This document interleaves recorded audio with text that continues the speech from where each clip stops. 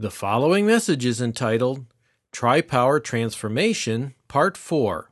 This message was given during the morning service on May 8th, 2022 at the Eastside Bible Church in Chicago, Illinois by Pastor John Stevens. For the sake of those listening remotely, the sermon title is Tri-Power Transformation, Part 4. Tri-Power refers to three forms of power that work out in the believer's life. In the introduction this morning, then, let's review the first three parts. Point number one. I had two goals in the first three parts. Let's look at goal number one. Fill in the blank if you're interested.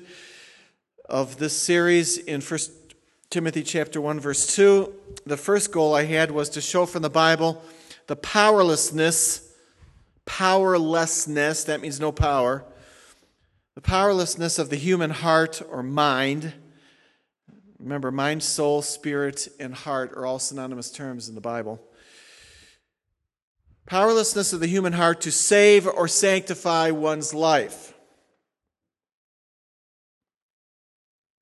The powerlessness of the human heart to save or sanctify one's life. That's as a believer. Okay, as well as an unbeliever. Save would refer to unbelievers getting saved. That does not change once you get saved. Your human heart has no power. I've defended that scripturally. We did that already outside of this text. Goal number two in those first three parts was to show from the Bible the only infinite power to save and sanctify a human is the Spirit of God or the Spirit of Christ. Goal number two was to show from the Bible the only infinite power to save and sanctify a human is the Spirit of Christ. You can't debate someone into conversion. You can't force them into conversion. The Crusades sadly tried to convert people through force, military power. You can do it exterior-wise, but you cannot bring the human heart under submission to Christ through coercion or manipulation, debate, or anything else. Now today, since we were in those first two goals in the first three parts, we're outside the text. Now today, we start to microscope the text of 1 Timothy chapter 1, verse 2. Let's read these two verses. Paul, an apostle of Christ Jesus, according to the commandment of God our Savior and of Christ Jesus, who is our hope. Verse 2, to Timothy, my true child in the faith. That's where this outline stopped in your note sheet. Now here's the tri-power transformation. Grace, mercy, and peace. 1, 2, 3. From God the Father and Christ Jesus our Lord. This then today begins this textual examination of this threefold manifestation of the power of God in a believer's life. He's talking to believers. The context of this epistle is it's written to first to Timothy as the pastor at that time of the Ephesian church. There's some big guns that were at the Ephesian church. The Apostle John, Timothy, some other disciples of the apostles, and of course Paul himself had a direct impact on this Ephesian church. And Timothy is there currently, and so Paul is first writing to him. Secondly, to the Ephesian church. This, as well as 2 Timothy and Titus, are epistles written for how a local church is to function. This is transcendent truth. What that means is it's for all cultures, all ages, all Christians anywhere at any time. These are an absolute apostolic standard of how local churches are to run. Our church is supposed to function based on what takes place in the pages of 1 and 2 Timothy and Titus. Called pastoral epistles, but they're also church-forming, church-equipping, church-growing epistles.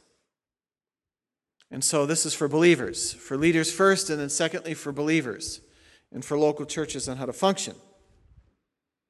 And Paul is not just giving in verse 2 then a bunch of introductory spiritual words that mean nothing. We can very easily look at verse 2 and say, oh yes, good morning, grace, mercy, and peace, same thing.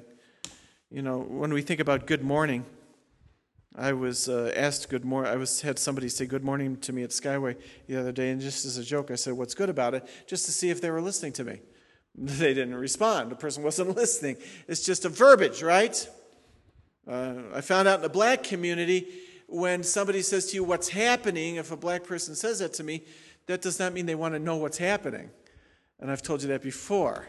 And I've said, well, I can tell you what's happening. No. And I was told it's a cultural thing. What's happening means just basically, from what I've been told by black individuals, that, hey, how's it going? And I don't really even want to know how it's going or that type of thing. So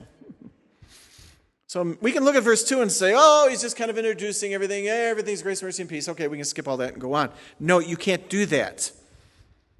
Paul is not just giving us verbiage that is mindless here. The Spirit of God doesn't do that. He's informing Timothy and us right up front in this epistle that neither a Christian leader like Timothy or Paul or Christians in general like the Ephesian church or our church can operate properly without this trilogy of power. You cannot operate in the Christian life without this trilogy. On the blank lines under goal number 2 then, this trilogy of power must be manifest in order to grow in godliness. This trilogy of power must be manifest in your life in order to grow in godliness, which means then you need to know what these 3 words mean, and you need to know how to appropriate them. These 3 terms then are not just verbiage, they're not just introductory, glib things that you can bypass. These are extremely vital to your Christian life. Grace, mercy, and peace. Each one is distinct and manifests power in a particular way. And we're going to look at what they are. Peace, we're going to spend very little time on because I did a 2-year series on peace. That one's going to just be a paragraph of thought, and then we'll go on because I've already given you kind of a doctoral dissertation on what sanctifying peace is. But grace and mercy we haven't talked about for a while, and we need to say, well, that's what saves us. Okay, we're going to get beyond the idea it's just grace, mercy, I'm spared from hell, and grace is how we're saved. So thank you very much. We've got those figured out. No, it's a lot more than that.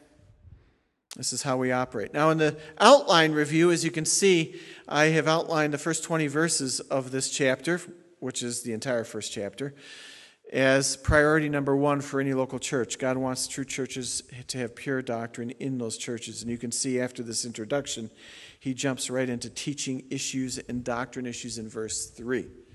This is, again, what we face in evangelicalism and fundamentalism is complete defiance of this.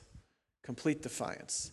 That the priority is not to be today doctrine and teaching the Word. We're in the out season of preaching, as 2 Timothy 4, Paul predicted to Timothy in the next pastoral epistle. We've already arrived at in season and out of season. We're in out season preaching. Christians don't want a lot of this. I've had countless individuals that have come into this church looking for anything and everything other than the in-depth teaching of the Word. We're to obey what Paul tells Timothy in the Ephesian church to do. So that's priority number 1 in your outline. Roman numeral 1 under that in your outline is the church was founded by Christ and the apostles, verses 1 and 2. And I gave kind of an in-depth study of Paul in verse 1 earlier in the introduction to the series. And then I took you on that very interesting sin journey on Timothy's life. And we looked at 1 and 2 Timothy, if you remember, and saw 9 major sins that were in his life. And yet Paul didn't tell him to resign. And so that was a whole analysis of how do I know as a believer that I can serve or not serve because I'm warring with sin? And we answered that question. When does sin shipwreck you? And when is sin part of your Christian battle as you're growing?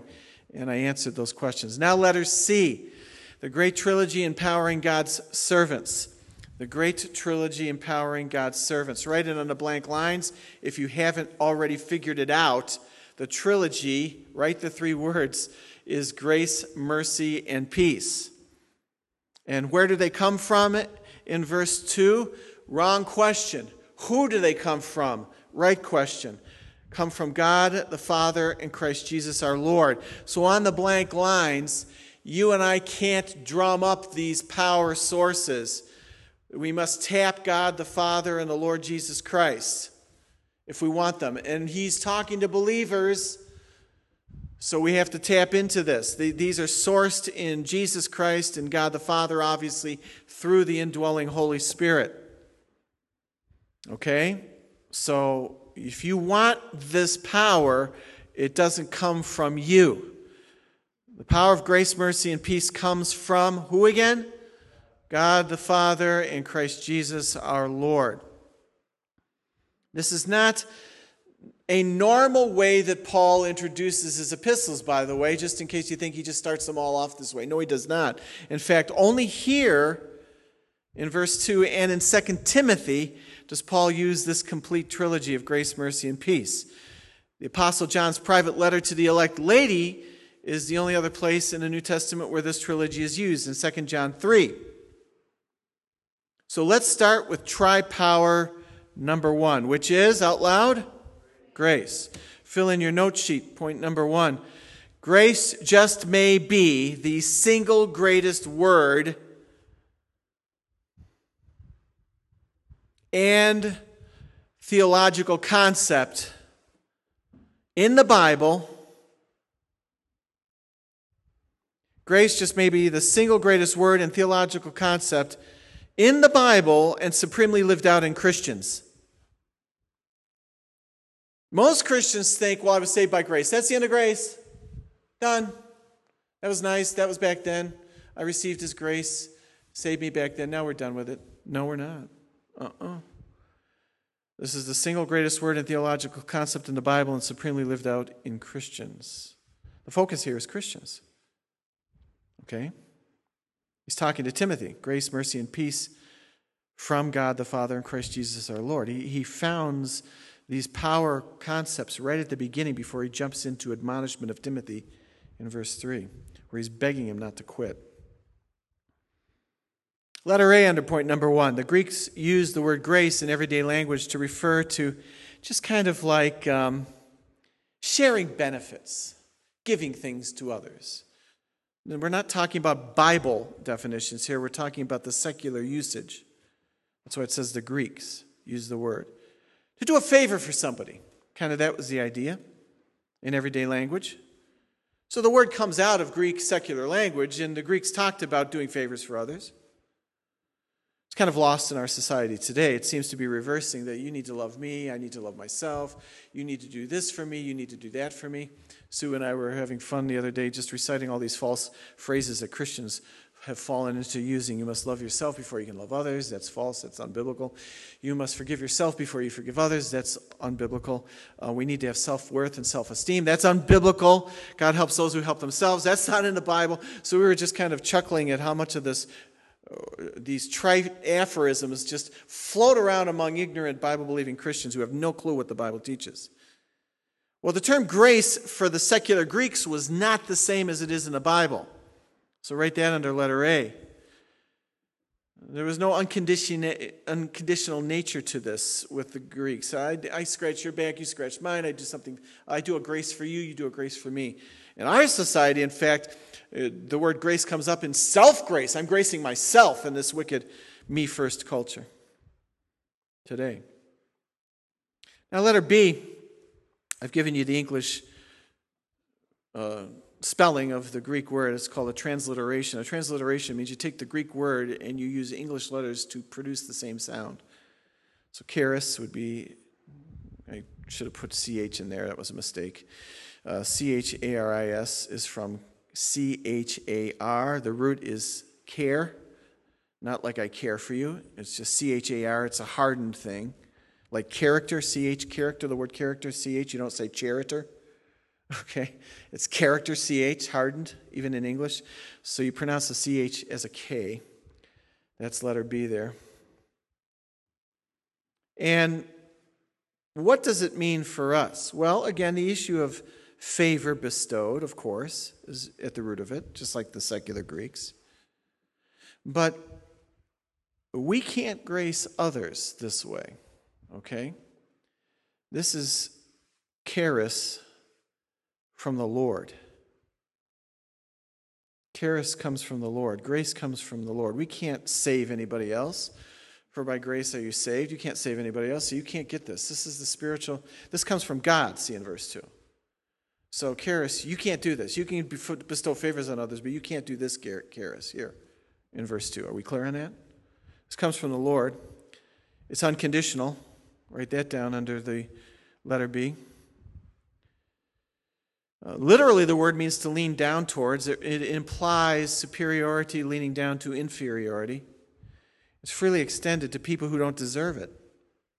This is extremely important. You can do a favor for somebody who does deserve it. Kind of like a return favor, right? That's not this. God didn't grant us grace as a return favor for how good we are. It's unconditional from God. It is undeserving. And by the way, charis is directly corresponding to the Hebrew term kana in the Old Testament. Same idea. It is God extending himself down towards us, reaching, inclining towards us. He is predisposed before the foundations of the world to offer grace to this planet. We don't deserve it. It is his active empowerment to save and to sanctify. Grace is not a spiritual gobbledygook word. It is favor bestowed. If you were to walk up to somebody and just say, I'm going to do a favor for you, and then you walked away, the person would say, well, what's the favor? You don't just verbalize it. We don't walk around and say, grace to you, grace to you, grace to you, grace to you. What does that mean? That's like saying praise the Lord. What does that mean, praise the Lord? Do it in the Psalms when it talks about praise. There's no praise in just saying the word praise. Okay? You don't walk around here, you shouldn't just say praise the Lord. We'd say, well, what are you praising the Lord for, right? And so we don't say grace, grace, grace, mercy, and peace. What does that mean? It means that God is bestowing something on us. It's favor. It's empowerment. Okay? This is active power. It means something. You don't say praise the Lord. You say, I praise the Lord for this. Or I praise God for who he is. Saying praise the Lord is just, it's nonsense. You do realize that, right? There's that little chorus, let's just praise the Lord. It's one of the most ridiculous choruses. Sorry, I'm being nasty and blunt here, but praise the Lord, just lift our hearts towards heaven and praise the Lord. Do it! That's just an introduction, right? See how we get lazy with stuff? Grace to you. You don't walk around and say, I'm going to do a favor, and then you do nothing. I favor you. I favor you. I favor you. How are you going to favor me? Right? This is common sense. See how we get very just lazy in our verbiage? Grace, mercy, and peace. You can hear the Catholic priest doing it. Grace, mercy, and peace. What does that mean? He can't bestow grace, mercy, and peace. Where does it come from in verse 2? God the Father and Christ Jesus our Lord. Letter C. Christ's grace is superior. Christ's grace is superior to how the word was used in Greco-Roman society, for it is freely offered and given. Christ's grace is superior to how the word is used in Greco-Roman society, for it is freely offered and given to those who do not love him.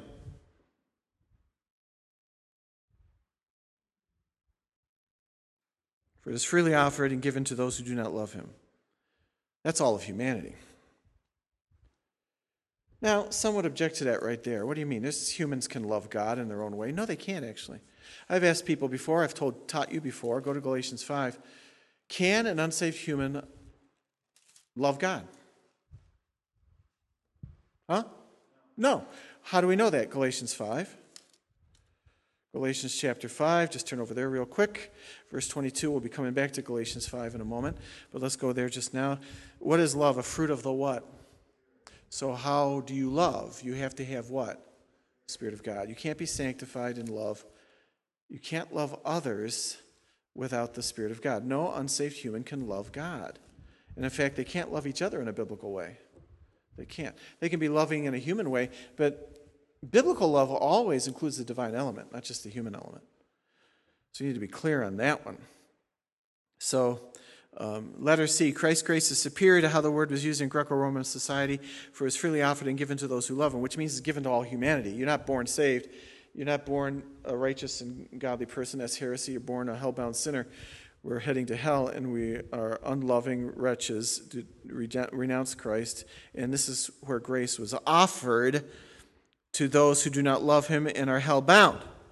This is astounding that he would do this. If you think that you have any right for God to cause you to grow as a Christian, that's wrong. I deserve to be godly, God. I'm saved now. You saved me by faith. Now I don't understand why you're not causing me to grow. I deserve. I am your child. I deserve for you to cause me to grow. That's heresy. Even as Christians, that's not true. We're saved by grace and we're sanctified by grace. You don't deserve the Spirit of God in your heart, and you and I don't deserve for Him to cause you to grow in godliness. You deserve nothing in the Christian life that's righteous and holy. Right? Because it's all of grace, right? And grace is unmerited, not deserved favor. Not just to save, but to sanctify. Every day that you're living the Christian life, if you progress spiritually, you're receiving a favor from God to grow spiritually as a Christian. He didn't save you undeserving, and now you're deserving, and so every day you receive the Spirit in a deserving sort of way. No. Letter D. New Testament usage of the word was an infinite leap, L-E-A-P, leap forward, for the concept of grace, and was totally unheard of in the Greco-Roman society. Much like the concept is totally unheard of today and is seen as weakness. Medical ads, as I've told you before many times, to just irritate me. We have the power. Our society talks about being empowered. You have intrinsic power. This is all lies. Our society is pagan, and so pagans, by paganos, the idea of a person who is a pagan, historically a pagan is someone who has a moral value that is completely the opposite of Judeo-Christian ethics. It comes from the Latin paganos, or paganos, and it refers to someone who does not live by our values. So when we talk about we're sinners and need grace to save us because we're not worthy, this society is pagan because it renounces that. You're telling me I'm bad? You're toxic. Don't you tell me that. None of that negativity. And the church just goes along with it. Okay, I'm so sorry that I offended you by telling you that you're a nasty pagan deserving of hell and that you have no righteousness within yourself and you have no power to transform yourself. I'm sorry. So I know it especially offends you when I tell you that you're a sinner. So I'm going to give you a new gospel. And a new gospel in the last 40 years is you don't need to repent to be saved. All you need to do is ask Jesus to save you. And you deserve it because you have great self-worth. The culture of the church just rolls over to paganism. And you'll find in this pagan society, the more you confront them on their sin, the more offended they will be. Unbelievers will reject this. They'll look like this. Who are you to tell me what I am? How dare you tell me something negative? So these doctors' commercials, they got their masks on, their heroes, they're empowered. The one we saw on the Dan Ryan coming back from Wisconsin last night is, disease is relentless, and so are we. And it's got this doctor staring at me like this. I got news for you, pal. You can't cure anything. Only God is a God that can cure. Pagan society. Be empowered. I read the after-death testimony of Arnold Schwarzenegger yesterday, or the day before. He was being interviewed this past week. You know, Mr. Muscles. You afraid of death? Oh, no, I'm not afraid of death. I'm not afraid of death. No. Not at all. No, I'm positive. We must think positively. It's a pagan. His own power, his own resources. He was in that horrible crash a few months ago. Turned his SUV up on its side. Walked away from it. It was a miracle. He should have been killed. No fear of death. Why? Because we're in control of our lives. See? Yeah. And these are the wicked people that Christ still died for. So this is unheard of. To repeat point D, New Testament usage of the word is an infinite leap forward for the concept of grace and was totally unheard of in the Greco-Roman society because we're like them. We're pagans like the Romans now. Much like the concept is totally unheard of today and is seen as weakness. It's seen as weakness. This is an offense to talk about the need of salvation and by grace. There are serious and demonic and heretical forces in supposed evangelicalism today that are telling us that we have gotten the Apostle Paul's message wrong for the last 2,000 years. He wasn't preaching salvation by grace through faith. He was preaching a Jewish idiom or picture upon which you keep the law in order to get to heaven. Can you imagine twisting Paul's writings from grace to keeping the law? And the church just rolls right over to it. because we are so unbiblical, so ignorant of the Word of God, and we have no concept of how bad we really are, even still as believers. In case you've forgotten that, look at verse 15 of 1 Timothy chapter 1. 1 Timothy chapter 1, verse 15, it is a trustworthy statement deserving full acceptance that Christ Jesus came into the world to save sinners. It doesn't say the elect. Ding, ding, ding. Who's a sinner on this planet? Everyone. Among whom I am. Verb to be. Present active. I am personally, continuously, right now, foremost. Number one sinner. That's Paul describing himself. That's what we are currently. We weren't sinners. We weren't sinners then, and then now we aren't. We were sinners then, and we still are now. And the more you grow in godliness, as Paul was, the more you realize that we ourselves are the worst sinners we know. By the way, when you really believe that, it really cuts down on whining, criticism, and condescending gossip and slander about other people. If you just fixate on the fact that you're the worst sinner you'll ever know, that really cuts down on attitudes of hypercritical, sinful ways of looking at other believers. It's supposed to do that anyways. Letter E. Grace, then, here's your definition, is divine, unconditional, and undeserved power. Letter E. Grace is divine, unconditional, and undeserved power offered to hell-bound sinners to transform them into His image. Grace saves, sanctifies, and protects. That's the three arms of grace. Saves, sanctifies, and protects. Saves from hell, sanctifies currently, and protects us all the way to heaven. That's what 1 Peter 1 talks about. You've been born again unto a living hope in the future. So grace is powerful to do three things. It pulls you out of hell at conversion. It continuously transforms you into His image as a believer. And one day, when you die or are raptured, you are protected unto heaven. That's power, folks. Saved from hell, protected unto heaven, and in between, transforming you as a rotten, deserving of hell sinner into the image of Jesus Christ. I say that is massive power. What do you think? Oh, yeah. Now, what I tell you about the brakes? Throw both feet on the brakes like I did the other day when somebody cut in front of me. Both feet. Boom. Okay. Application time for the next 14 weeks. Look at the application. Most Christians do not think of grace as active power. It's just my understanding of it. In fact, this has happened many times in counseling. Somebody comes in with a problem, and I'll say, well, let's talk about grace. Pastor, I'm already saved. You know, I made that profession. You know, I'm saved by grace. I'm already saved. Whoa, we're not talking about salvation. We're talking about sanctifying grace here. What's that? See, that's the problem. That's the problem. Remember, he's talking to believers here, right? Verse 2, 1 Timothy 1. Write this down under the application. I think most believers think of grace as an attitude of God towards us. That's it. An attitude of God. Oh, you've shown me so much grace. Thank you for that nice attitude. You smile on me. Thank you so much. And He does. He has a gracious attitude towards us. But it isn't just an attitude. It's the power of God working. It is active power. Now, does grace actually do the saving? Yes, Ephesians. I know I don't need to take you over there, but I want you to look at the verse, Ephesians 2:8, because we get this one wrong. I could ask you the question, how is a believer saved?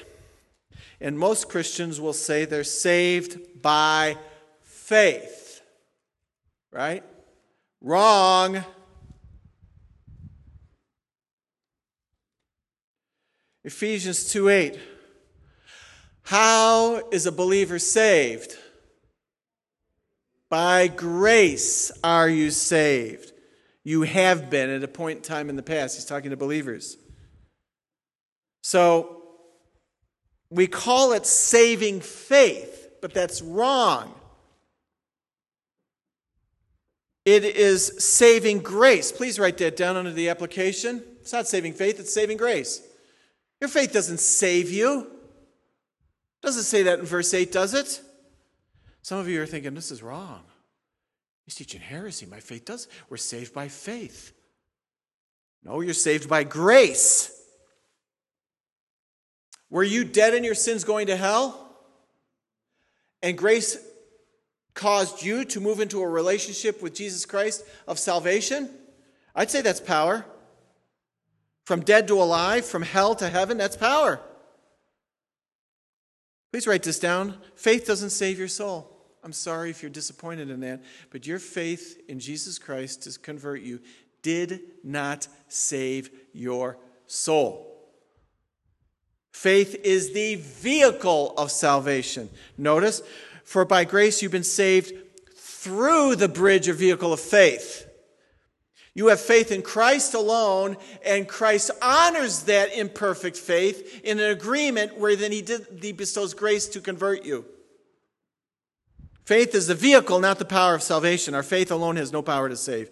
Your faith daily to trust in the Lord in prayer, it has no intrinsic power. But when you turn to the Lord in prayer, in faith, it's the same sanctifying agreement. I am nothing. I was hell-bound. I have no intrinsic power in myself to transform myself. And only you can do this. I believe by faith that you can transform me. That is agreement, a faith statement that is an agreement to trigger the grace sanctification of God as well. So faith is a vehicle, not the power of salvation. Our faith alone has no power to save. God looks at our faith in Christ and through the power of grace saves us in response to our faith. God looks at our faith in Christ and through the power of grace saves us in response to our faith. Have you noticed that people in our culture like to talk about faith? I have faith. And they stop it. They put a period after that. It's the end of all. Faith in what? Anything you want. They used to say that in Alcoholics Anonymous sessions. You can have faith in Porky Pig or your coffee cup. The object of faith is irrelevant. The power is the faith itself. That's heresy. That's paganism. I have faith. I can move a mountain. I believe in myself. That's what Arnold Schwarzenegger thinks. He believes in himself.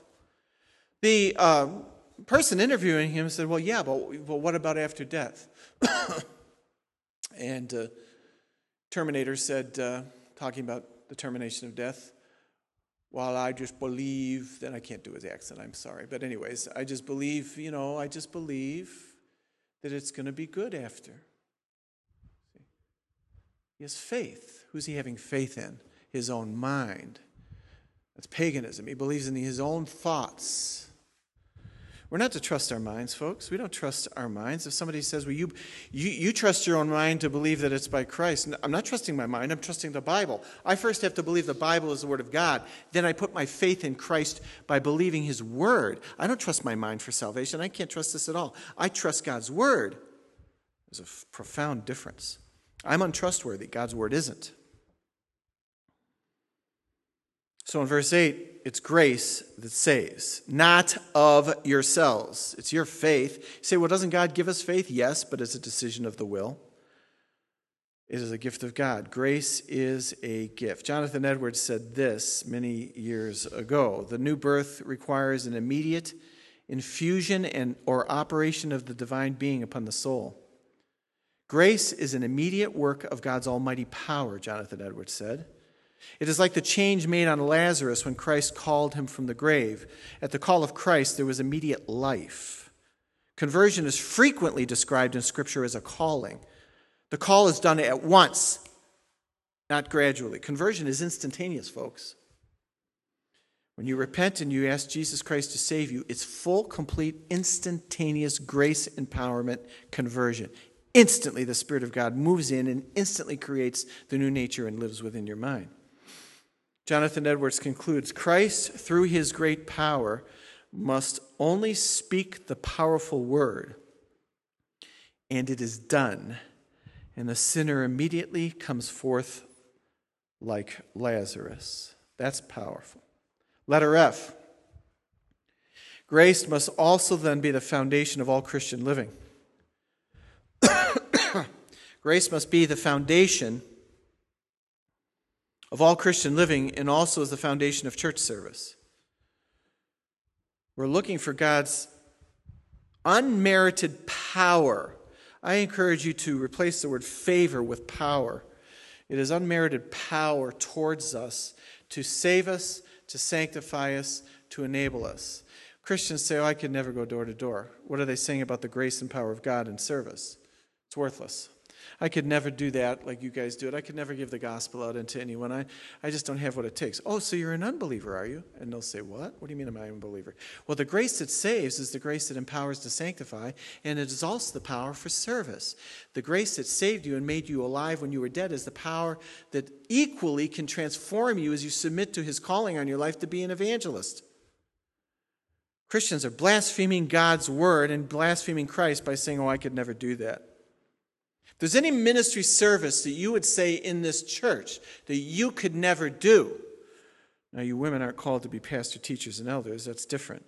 But that which is within the call of God in his word, if there's anything that you say to yourself, I could never do that, I don't have what it takes, you are a rank legalist. You believe then that you serve based on your own merit and ability, and that would have sent you to hell if you'd believed that thought to get converted. See? So we have to be very careful when we start limiting grace, because grace is not to be limited. It is a power to transform, save, and enables us to serve. Now there are two opposite countering ideas that slam into the church today, and I'll just give them to you and we'll pick it up next Sunday. These are the pillars that destroy grace working in a believer's life and in a church's life. Number one is licentiousness. Licentiousness, I'll spell it for you. Licentioussness. Licentiousness. Licentiousness. That's one. And the other is legalism. Legalism.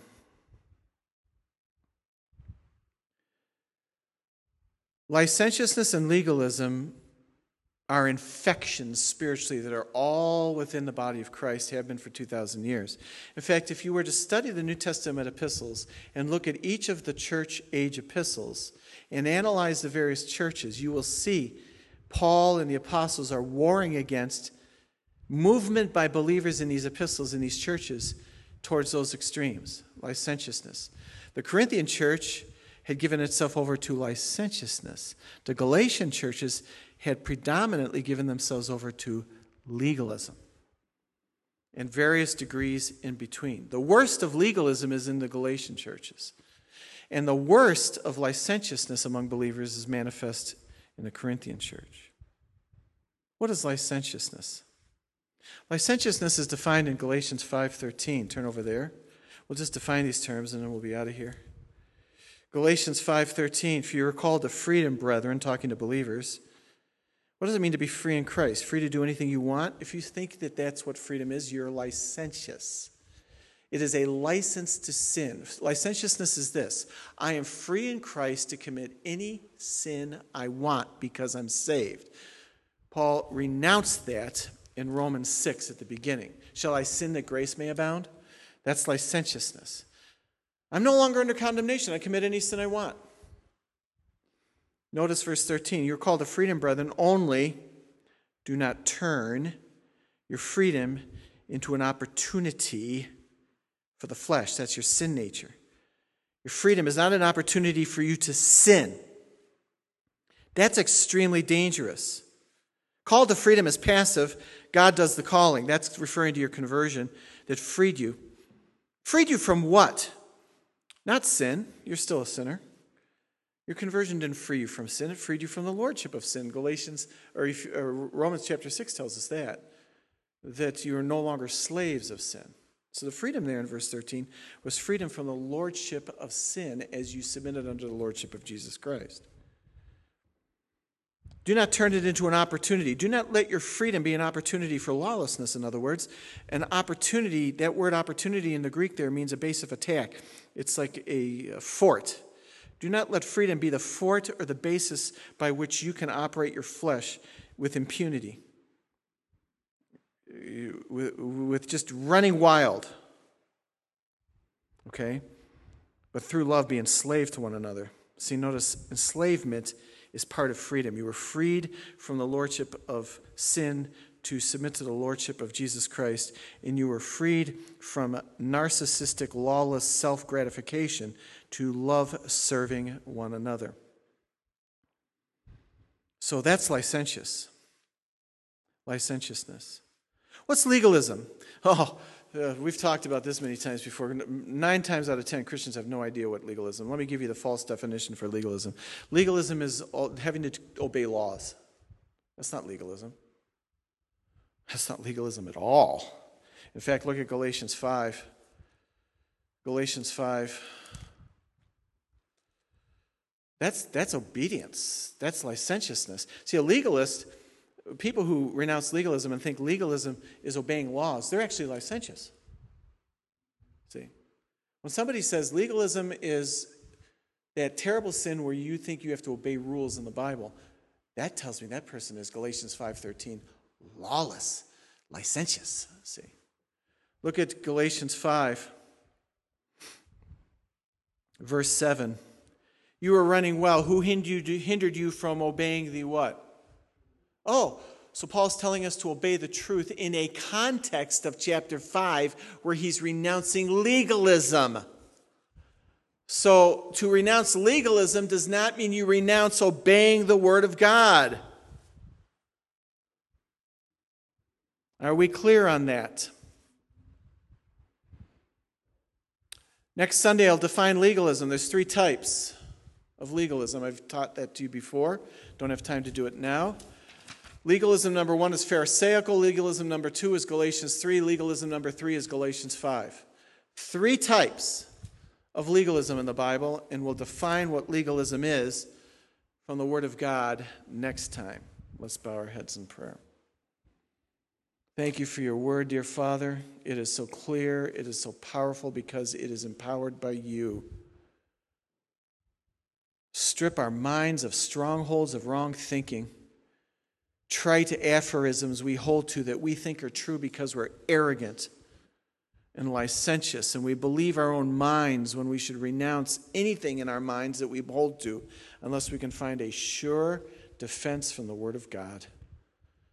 If nothing else, Lord, convict us this morning to not trust our own thinking unless our convictions are founded upon clear, accurate translation and interpretation of the truth.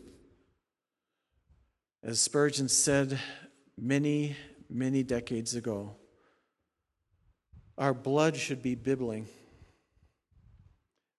with truth, and we're not going to stop legalism and licentiousness, Lord, by a few minutes and a daily bread every day. Such devotionals should be the beginning of our scriptural journey, not the end in and of itself. What fools we are. How arrogant we are, God, when we think that we can think Christ-like and biblically and have maximum biblical convictions in our mind based on such a minimal, very little time spent studying and obeying the Word of God. The less we spend time in the Word, Lord, the testimony of your Word is the more we are captured by either licentiousness or legalism. And in fact, the sad and twisted reality is the more that I become legalistic, the more I also become licentious. They're wicked twins that actually work together. As they oppose each other philosophically, Lord, they also partner with each other into a wicked devil's brew that destroys everything about grace.